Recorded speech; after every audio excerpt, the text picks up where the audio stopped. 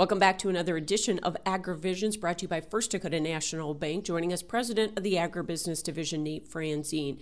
Nate, you just held another round of your Emerging Farmer and Rancher program, this time on the campus of SDSU. Had a great meeting. We were able to expose the emerging farmers and ranchers in our program to all the great things going on campus, and certainly highlighted the things that First Dakota has made investments in, from the cow-calf facility to the new precision ag facility, and of course the First Dakota e-trading laboratory. So it was a great session.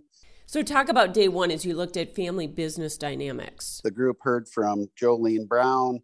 We had a panel of our Ag Advisory Board members talking about how they've dealt with family business challenges over the years with their operations. And then we ended the day with Alan Hoyer from our Keep Farmers Farming program, sharing the things that he does every day working with clients around the region. So a real good day. We also invite the emerging farmers to bring family members to that day.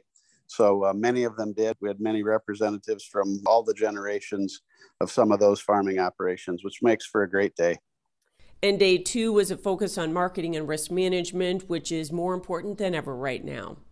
That's for sure. We've got high prices and we need to capture those high prices. And so Ed Ussett from the University of Minnesota took them through his Winning the Game program and spent the morning there with Ed. And then we moved over to the e-trading laboratory so they could experience that facility. And John Milius from Hurley & Associates met with them to talk about strategies around basis and carry, how to capture carry in the market and turn your bin storage into return on investment.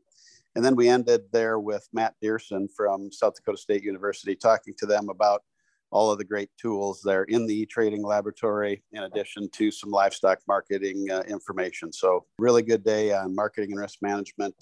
Some really good things the folks can take home with them. Nate Franzine with First Dakota National Bank in today's AgriVisions.